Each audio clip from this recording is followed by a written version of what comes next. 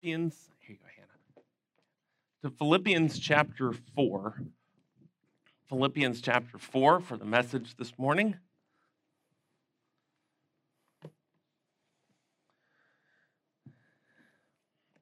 Philippians chapter 4. A few weeks ago, I preached from Philippians chapter 3 on rejoicing in the Lord. That's when Paul said, "Finally, my brethren, rejoice in the Lord." Well, he finally today gets around to the end of his letter, actually, and says again, "Finally, brethren." We're going to look at this morning, Philippians chapter 4, beginning in verse number 8. If you would like to stand for the reading of the word, you can. As we read our text this morning, Philippians 4 and verse 8, "Finally, brethren, whatsoever things are true, whatsoever things are honest, whatsoever things are just, whatsoever things are pure, whatsoever things are lovely, whatsoever things are of good report, if there be any virtue, and if there be any praise, think on these things. Those things which ye have both learned and received, and heard and seen in me, do. And the God of peace shall be with you." Dear Heavenly Father, we thank you for your word. We thank you for the way it cuts deep.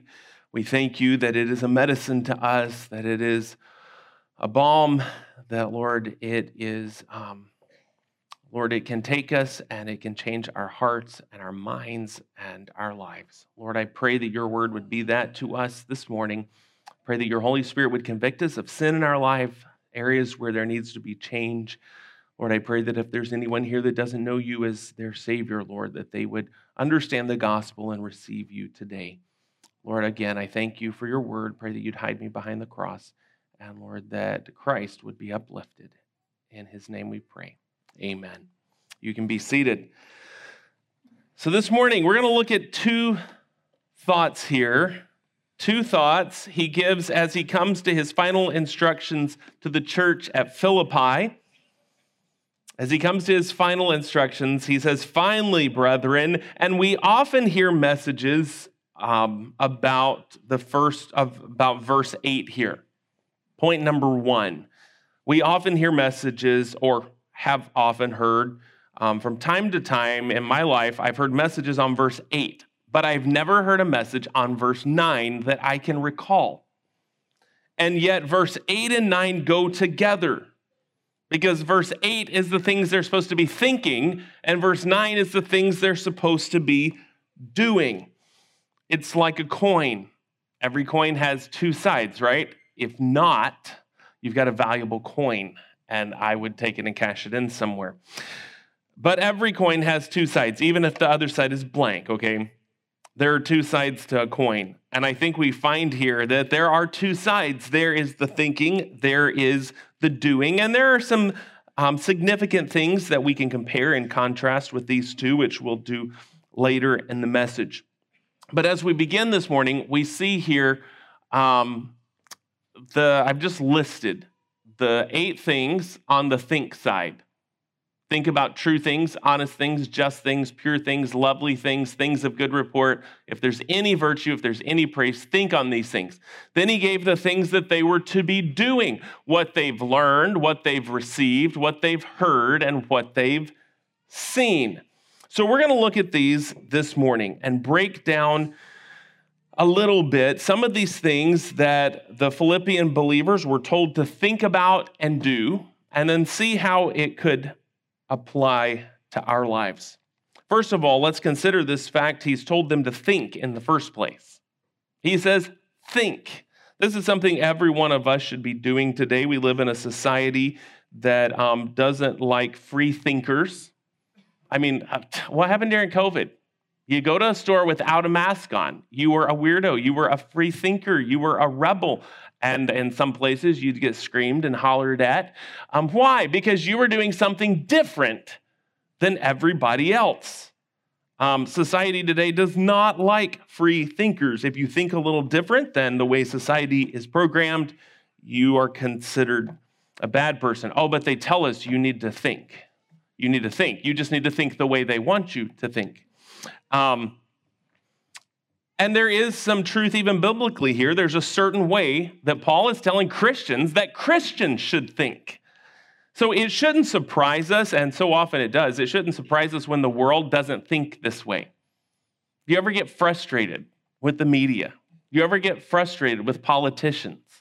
They just don't get it. Well, they're not supposed to. They don't know Jesus Christ. That makes all the difference in the world. And if a person does not know Christ, if a person does not know the Word of God, they don't have a proper way of thinking. If you learn to think biblically, you learn to think logically. I mean, it's easy. You see 1, 2, 3. You see things like 2 + 2 = 4. I mean, that's just basic, natural law that God has put in the universe. So if you think biblically, you're going to come to conclusions like 2 + 2 = 4. But he calls for them to be thinkers. There's a few funny definitions to this. The Greek word translated here, think, Strong's defines it as to take an inventory. We all know how to do that. You know, if you're going to take inventory of your possessions, my grandmother did that on numerous occasions throughout my life. My grandma Bissell, my mom's mom, she would take inventory of her possessions, and she would write down who was going to get what when she was gone. And the longer it was that she wasn't gone, she started reassigning some of those things. In fact, I have here in my Bible her list of things I was to get. One of them we still haven't figured out exactly what it is or why I was supposed to get it. But first thing on the list, the glass tree. She had this little glass tree. I like trees. And anyway, there is the list that my grandmother made as for me, but she had one for everybody in the family, and it gave the instructions on what they were to get of her stuff. She knew how to take inventory. Thayer's described it as to consider, to take account, to weigh. But I think the best definition of this word is to meditate. What you're thinking on, it's what you're meditating on. It's what's going over and over in your mind. Does anybody ever do this? You have this problem, something happens, and things get quiet, and you start thinking about that event. And you start replaying it over and over and over in your mind. Well, they said this. Well, I said this. Did they mean this? Did they mean this? And you fall asleep in your recliner. A little while later, you wake up. Maybe they meant this. Why? You're still thinking about it. That is the idea of meditating on it. You're going over and over and over it in your mind. And all of us do this. But Paul is giving some instruction to the Philippians, that the believers at Philippi, that they needed to make a habit of meditating on 8 specific things. Let's look at these. Number 1, the first thing they were to think on was true things. Whatsoever things are true. He's talking about truth here, absolute truth. Where are we going to find absolute truth? We find it in the Word of God. What did Jesus say? Thy word is truth. If we want absolute truth, we're going to have to start going to the Word of God. As Christians, we need to be thinkers, thinking not upon our emotions, not on how something makes us feel, but we need to be thinking on absolute truth. One pastor said it this way. He said, Paul's call for biblical thinking is especially relevant in our culture today. And he wrote this over 20 years ago now, I believe it was. The focus today is on emotion and pragmatism, and the importance of serious thinking about biblical truth is downplayed. People no longer ask, is it true, but does it work? And how will it make me feel? Those latter 2 questions serve as a working definition of truth in our society that rejects the concept of absolute divine truth. Truth is whatever works and produces positive emotions. Sadly, such pragmatism and emotionalism has crept even into theology. The church is often more concerned about whether something will be divisive or offensive rather than whether it is biblically true. Such a perspective is far different from the noble Bereans who searched the scriptures to see if what Paul said was true, not whether it was divisive or practical. Too many people go to church not to think or reason about the truth of scriptures, but to get their weekly spiritual high, to feel that God is still with them. Such people are spiritually unstable because they base their lives on feeling rather than on thinking. And that's why Paul says, first of all, the first thing we should be thinking on, the first thing we should be meditating on is truth. Is it true? If there's something stuck in your head and you just keep thinking about it, an event that you keep thinking about or a concept you keep thinking about, the first thing you need to ask is this true? People can get so upset about things that aren't even true. Someone asked me a few weeks ago about something. An event in my life, and they asked me, their question was basically accusing me of something that I thought was actually pretty bizarre. It was actually kind of hysterical. I had supposedly worked with another person to create an event and to make something happen. Anyway, I hadn't talked to that person in months and months. And it was just really hysterical when I found out I had been scheming with another person about an event. I didn't know what the person was talking about. It was quite comical to me that I had taken part in something. What was this person doing? They had been thinking about this. They had heard something, and then they started thinking further and deeper, and they came up with all these grand ideas that had no base in reality. So a good question for yourself when you're thinking about something is this even reality? You ever had it where you think someone's mad at you and they're not? Or someone else comes to you, why are you mad at me? And you think that's the weirdest question. I mean, my wife every once in a while will ask me, why are you upset at me? No, I'm not upset at you. Yesterday, Laura comes in the room and she's like, honey, are you upset? No, I'm not upset at you. Are you mad at me? No, I'm not mad at you. I'm not thinking to myself, just leave me alone. Well, I was deep into thought. I was deep into study. I had a lot going on, and I was kind of pacing in the bedroom. And anyway, she's like, okay, I just wanted to make sure. And she walks out. Anyway, last night we laid down in bed, and I said, oh, by the way, today when you asked me if I was upset, I wasn't upset at all. I had this caffeine, and I think that's what she's like, honey, you were deep in thought. But what she could have done is gone around the rest of the evening being upset that I was so short with her, upset that I was so deep in thought. Instead, she took it for what it was. I had my Bible out. I had a stack of commentaries all laid out. I've got my laptop out. I'm in there studying. I'm preparing for the message. She looked at what was reality and said, he's not mad at me. He doesn't have any space in his brain to carry on this conversation right now. So she accepted reality rather than walking out of the room and being mad for the rest of the evening and basing her frustration on something that wasn't even true. She chose to focus on truth. Now, that's just a very practical area, but in our lives, we need to start asking that question with practical things. Is this true? What I'm thinking about, what I'm meditating on. Okay, it's not true. Well, let's focus on something that is true and get into the Word of God to begin meditating on that which is true. Number one, he says, meditate, think on true things. Number two, honest things. Whatsoever things are honest. Honest things. These are things that were to be held in high regard, held with great respect, things that are honorable. And it was used in the Greek of things that are honorable in a person's character or honorable in their deeds. Wycliffe Bible Commentary defined this as worthy of reverence.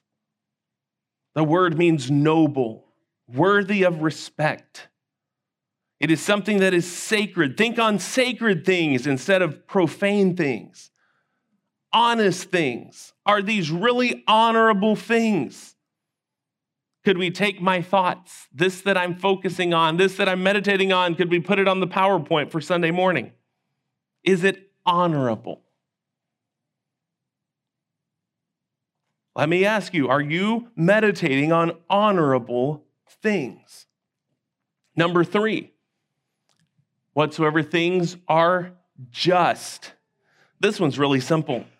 It's that which is lawful, whether it be according to man's law, according to God's law. Is it lawful? Is it right? Am I meditating on something that's contrary to the law of God? Am I thinking on things, meditating on things, spending my time thinking about things that go against the very law of God itself? Well, if I keep thinking on those things that are against the law of God, how is it going to affect my actions? Jesus said, let's look over there real quick. Mark chapter 7. Mark chapter 7. Why are our thoughts so important? Because they're going to produce actions. Mark chapter 7. Mark chapter 7, beginning at verse number, let's start at 20. And he said, that which cometh out of the man, that defileth the man. For from within, where? From within, from the heart, from the mind, out of the heart of men proceedeth, what's the first thing? Evil thoughts. Why do we have trouble with our mind? Because we have trouble with our hearts. And in our minds, we process those things that are coming out of our heart. Out of our heart proceedeth evil thoughts, adulteries, fornications, murders, thefts, covetousness, wickedness, deceit, lasciviousness, an evil eye, blasphemy, pride, foolishness. All these evil things come from within and defile the man. The book of Proverbs says, as a man thinketh in his heart, so is he. Our thoughts produce actions. And if you and I are meditating on things that are against the law of God, we are going to have problems with our actions. So Paul is telling the church at Philippi, I want you to think about things that are true, number 1. Number 2, things that are honest, things that are honorable. Number 3, things that are just, things that are lawful, things that line up with the word of God. Number 4, he says, whatsoever things are pure. Think on pure things. Strong simply defines this as clean. Think on clean things. Another says pure from every fault, immaculate. MacArthur defines this as undefiled. The word is used elsewhere in the New Testament, translated chaste, when speaking of a virgin, a chaste virgin, one that is pure, one that has kept herself from being defiled. Think on pure things. That's really self-explanatory there. Our thoughts need to be pure. They need to be on things that are holy, things that are clean in the eyes of God.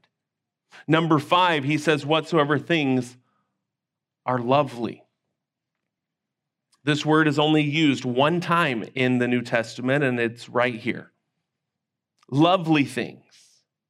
This is things that are considered acceptable, things that produce love, things that are kind, gracious. He said, think on these things, lovely things. Number 6, he says, think on things of good report, if they be of good report. Again, this word is only used here in the New Testament. It means things that are spoken in a kindly spirit. One pastor defined it this way: that which is highly regarded or thought well of. Things generally considered reputable in the world, such as kindness, courtesy, respect for others. So be respectful in your thought life. Be respectful. Number 7, if there be any virtue. virtuous thoughts. Any virtue. This is a word that was used in the Greek generally to describe any kind of excellence in a person. Somebody did something really great. You go, that was excellent. You would use this word. But biblically, it's used specifically for moral excellence, such as purity, modesty. The word also means manly and noble. Think on virtuous things, things of good character. Number 8, he says, if there be any praise. This word means commendable, applaudable, something you could brag on that someone else has done. And it's kind of the final word that just sums it all up. Anything else that's praiseworthy that doesn't fit into these categories, if it's worthy of praise, think on that. So this list of 8 here, everything we think we can process through these 8. What is true, what is honest, what is just, what is pure, what is lovely, what is of good report, what is virtuous, what is praiseworthy, these 8 things. He says, think, make a habit of thinking on these things. But all of this could be bottled up and put into one simple thought process. Think on Christ. Because is he not the one that lived out all of these? You want truth? He says, I am the way, the truth. He is the truth himself. He is pure. He is the Holy One. He is the one worthy of our praise. He is the only one of true excellence that has true character. We need to be more like him. He is the one who is just, that has kept the whole law. So if we meditate on Christ, we're going to be obeying Paul's command to the Philippians. You know, there was the saying for a while that was so popular. There were bracelets and bumper stickers. And what would Jesus do? You'd even see it in gas stations. I started questioning the whole truth basis of the thing when in gas stations they were selling the bracelets. And I'm seeing all these people wear the bracelet. They don't even go to church, but they're wearing what would Jesus do? It is so cool. Well, let's start out with who is Jesus? Let's get that down, and then we can. So yeah, it was a great witnessing tool for people who were even wearing the paraphernalia and had the paraphernalia on their cars. But I'll still hear people reference to it. Well, what would Jesus do? And it's funny. Well, it's not funny. It's sad. It's pathetic because it's often in the context of actually just emotionalism. What would Jesus do here? And the person who is giving the thought process of what Jesus would do is often not basing what Jesus would do on any truth from the Word of God. So where do we need, when we start thinking on Christ, where have we got to take that? How do we know Christ? How do we know who he is? Well, we have to meditate on his word because it is the word that reveals Christ to us. When we get on our knees and we start praying and God starts giving us messages, we need to start taking them, filtering them through the word of God. You say, God told me this. Okay, did God really tell you this? Let's put it through these 8. This thing that God told you, number 1, is it true? And so many things that people claim when they were praying that God told them so often fall apart at that first question, is it true? Because in our own feelings, led by our own emotions, led by our own corrupt minds, we can come out with all kinds of ideas, base doctrine, base our beliefs, base our practice in our daily lives on these messages that we get, these thoughts that pop into our heads. And if we think that the thought is from Christ, we don't have to be afraid of taking it through the filter of truth. Because if it is really God talking to us, nothing he tells us is going to be contrary to his word. So we ask, is it true? And this is how we know Christ. So how are we going to do this? J. Vernon McGee calls this verse the contemplation of Christ. Paul is explaining to them how to think on Christ. You think on these things. He epitomizes each of these 8. But then he goes further. He starts talking about things that they should be doing. Number 1, he tells them, let's look at verse 9, those things which ye have both learned and received and heard and seen in me do. Now, you could really put these into 2 categories, I think. The first 2 being we could call classroom instruction, the second 2 life instruction. The first word here is associated with discipleship, with the teaching that Paul had done with them when he was present in Philippi. And last Sunday afternoon, when we looked at Paul's second missionary journey, we looked at the time that Paul went there and began to witness there in Philippi. Of course, his first convert was a woman named Lydia, a seller of purple. Lydia and her whole household became believers, were baptized.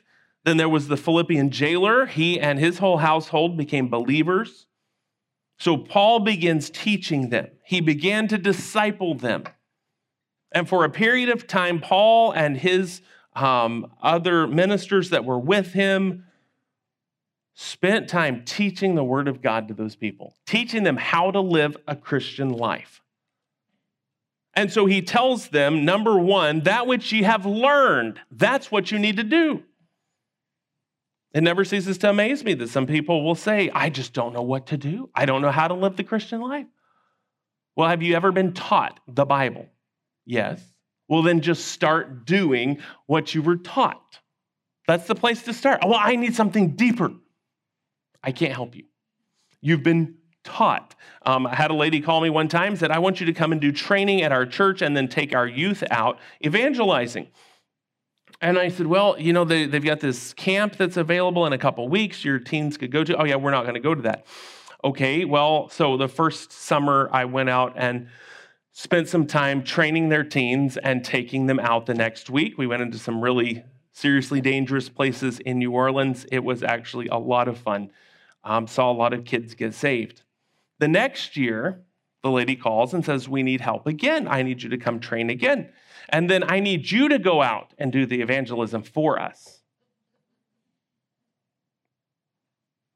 It was the same teenagers. The church hadn't grown at all. They had exactly the same people. And so I said, well, what have y'all been doing? Oh, well, we need you to come. Like, no. Answer my question. I want you to come over to our house. So they had me over to their house and they served a fancy dinner for us. And then when we get through eating, they had me all fattened up. They got me weak, right? But I saw it coming. I knew what was coming. And they said, would you come in a few weeks and do training with our teens? And then go out and do ministry. And I said, I gave you training last year, and you've done nothing with it. You commit to faithful men who will teach others also, and when you start being faithful, I will come back and help you again. It was so quiet in that room. First of all, the quiet was because I was shocked I had just said that. Anyway, I'm not sure we were ever invited back to their house again. And they never did anything with it. In fact, some of those young people did, and they have gone on to serve God today. They were faithful teens. The adults weren't faithful, but the teens were faithful. He said, you have been taught, go out and do. Don't wait around for somebody else to do it for you. He told them, what you have learned, I have discipled you, I have taught you. Go out and do what you've been taught. Do what you've learned. Number 2, do what you've received. You've received some things from me. The first thing that this Greek word is associated with is salvation. But as many as received him, to them gave he power to become the sons of God, even to them that believe on his name. The first use of this, the primary use of this word, rather, in the New Testament, in the writings of Paul and the writings of John and others, is the focus on receiving salvation, receiving Christ. And he's obviously talking to believers here. They are ones who had received salvation. They had received the gospel. In fact, let's look over at a couple verses. Galatians 1. A couple verses that will help us better understand this term. Galatians 1, beginning in verse 11. But I certify you, brethren, that the gospel which was preached of me was not of men. I did not get the gospel from somebody else.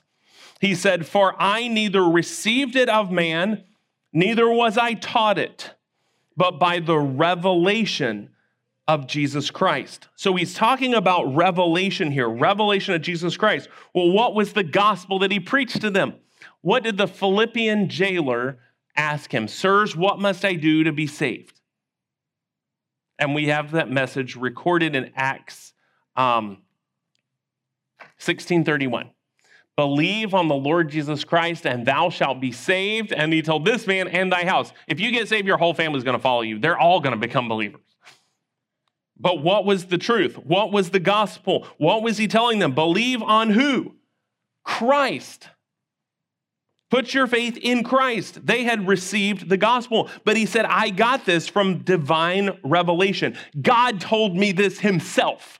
This is the way to be saved. Why do you think Paul was so upset when those of the Pharisee sect that had gotten saved were traveling around telling all the Gentile believers that they needed to be circumcised and they needed to start obeying the law if they were going to be saved? This upset Paul. He had received from divine revelation the way of salvation. You want to know what does Paul describe as what he was given? Go read the book of Romans. You want to know how to be saved? Why is the Romans road so powerful? It's what Paul received from God himself. This is the way of salvation. Believe on the Lord Jesus Christ. We are sinners, but we can put our faith in him. And then if you look at 1 Thessalonians chapter 2, we get a little broader detail here. 1 Thessalonians 2 and verse number 13. For this cause also thank we God without ceasing, because when ye received the word of God, which ye heard of us, ye received it not as the word of men, but as it is in truth. What is it? The word of God. He said, you received what we said as the word of God. He said, because that's what it was. Today, when a minister comes to town and he comes to preach at our church, he's supposed to open up the word of God and say, thus saith the Lord, and teach us the Bible. They did not have the completed scriptures yet. Paul is still getting the scriptures at this point. I mean, he's writing part of it to them right now. So when Paul came and preached, when the apostles came to town and preached, the people received it as the word of God. Now, what did they do in Berea?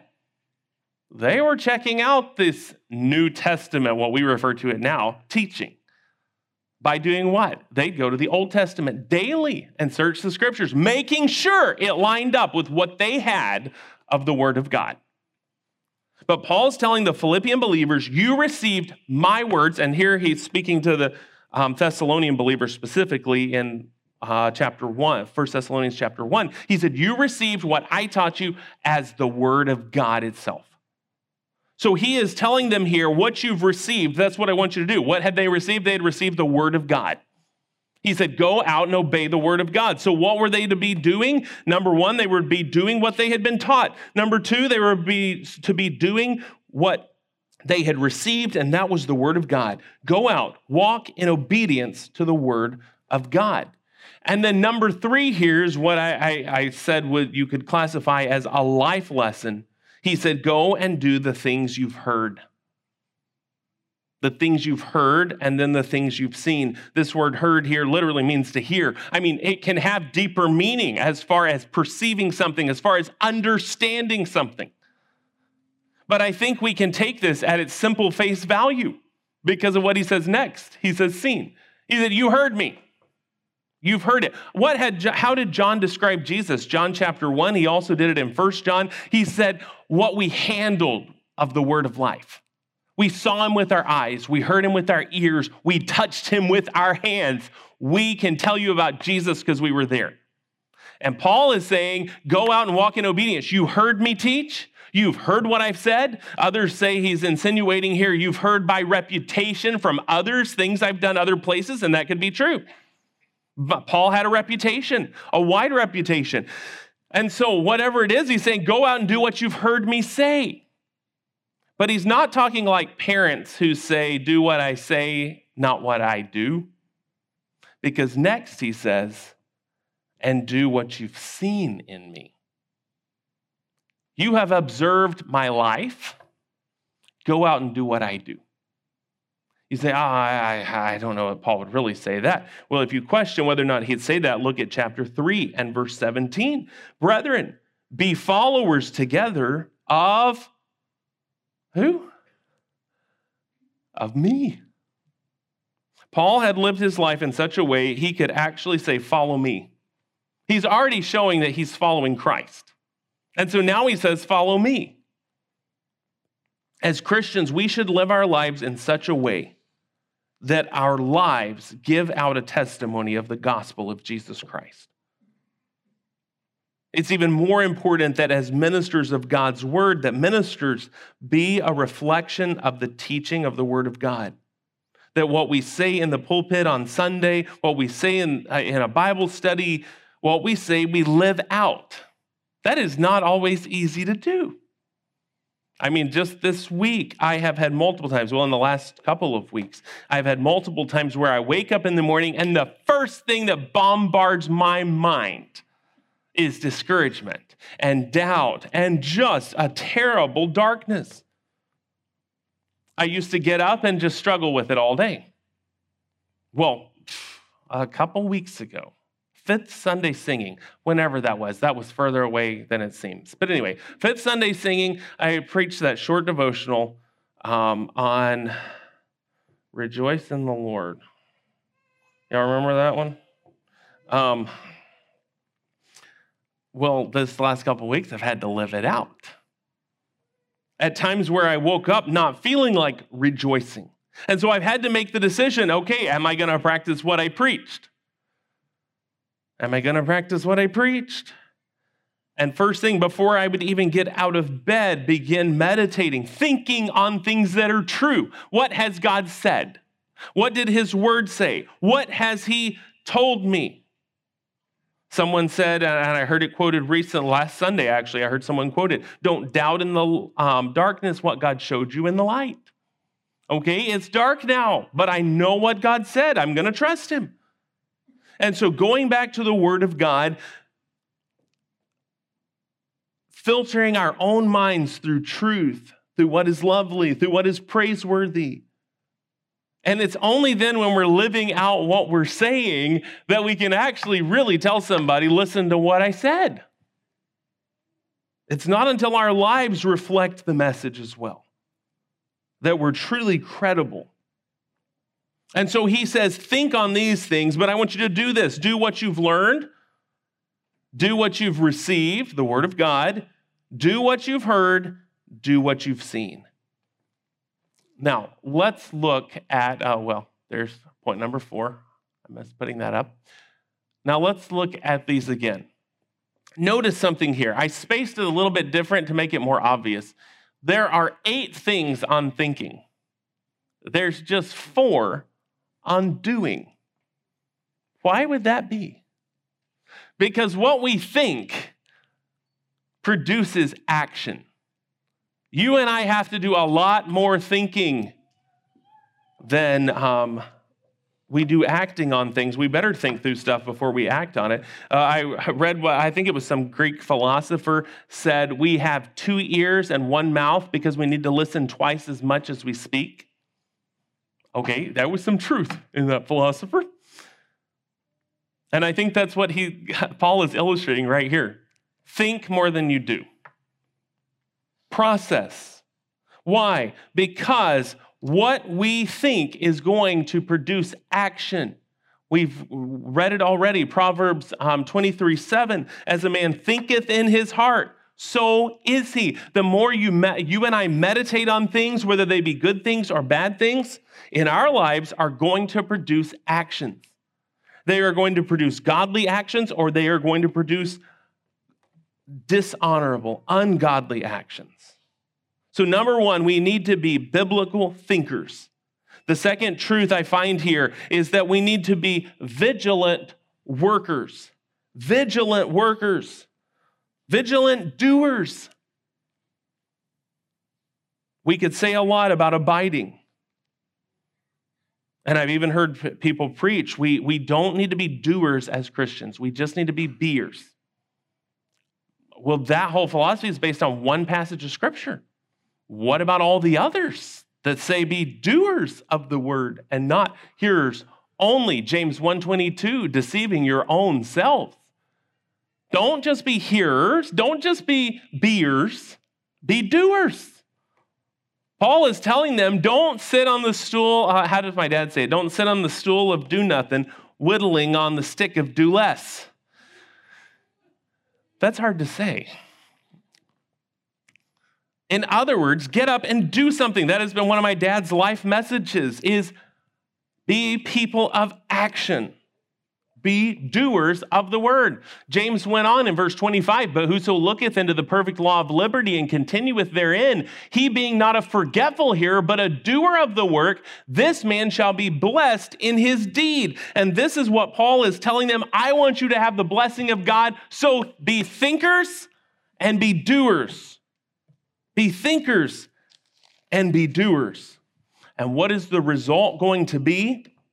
Look down at the last part of verse number 9, and the God of peace shall be with you. Let me read that again. And the God of peace shall be with you. Some people will say, you'll have the peace of God. That's not what it says.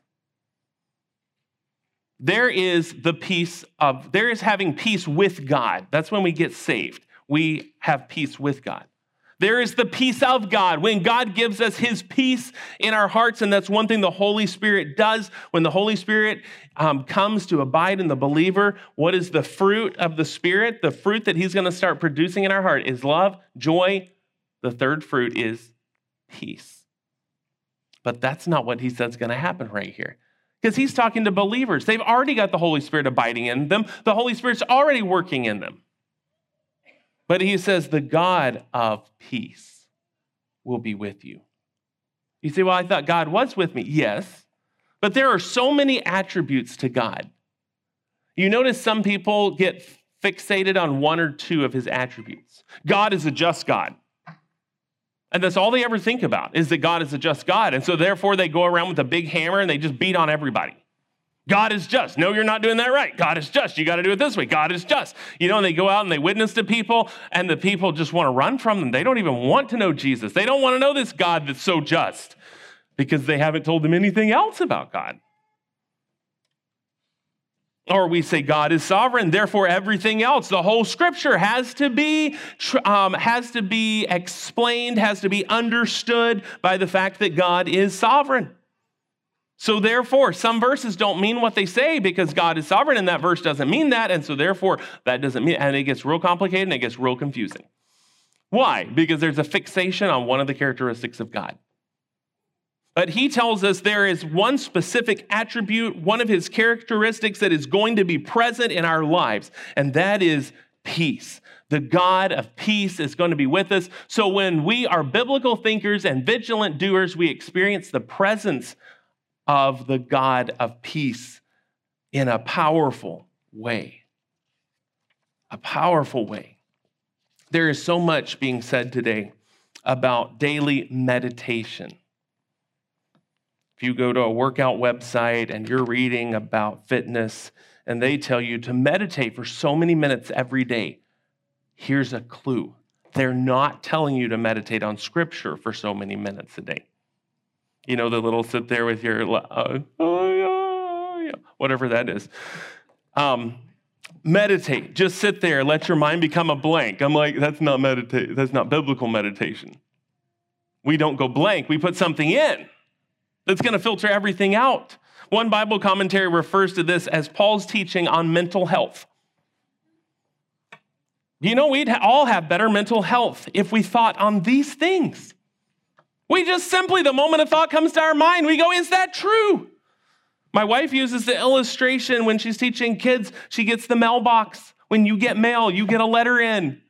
You open it up, you read it, and she'll read a statement to kids and go, okay, is that statement a lie or is it true? Well, I don't know. And so the kids will have to discuss whether it's true, whether it's a lie. And then she'll give them scripture. Okay, that's a true thought. You should think on that. Then she'll give another one.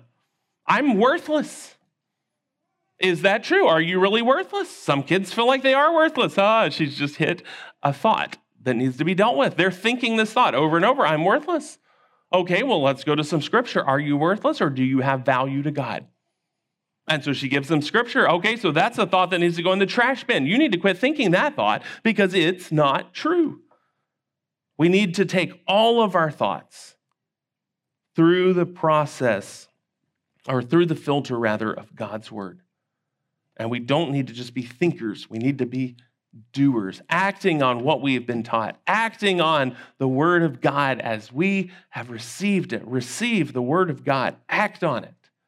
What we've heard, what we've seen. We need to be people of action.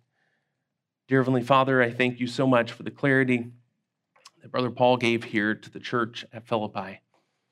And Lord, I pray that you would help us to follow this instruction this week, that we would be people who are biblical thinkers. Lord, we will not base decisions on our emotions. We won't base our decisions on how we feel at the moment.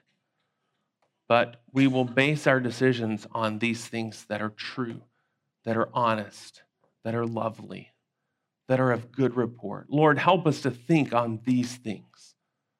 Help us to have an accurate picture of Christ, that we can filter everything else through you. Lord, help us to be people of action today, that we would walk in obedience to your word, that we would walk in obedience to the truth of your word. And Lord, that we would know true biblical mental health. And that is the realization that the God of peace abides with us. Lord, we thank you for your peace. We thank you for a God who doesn't just give us peace, but he is our peace himself. Lord, we thank you for loving us. Thank you for your peace. In Christ's name we pray. Amen.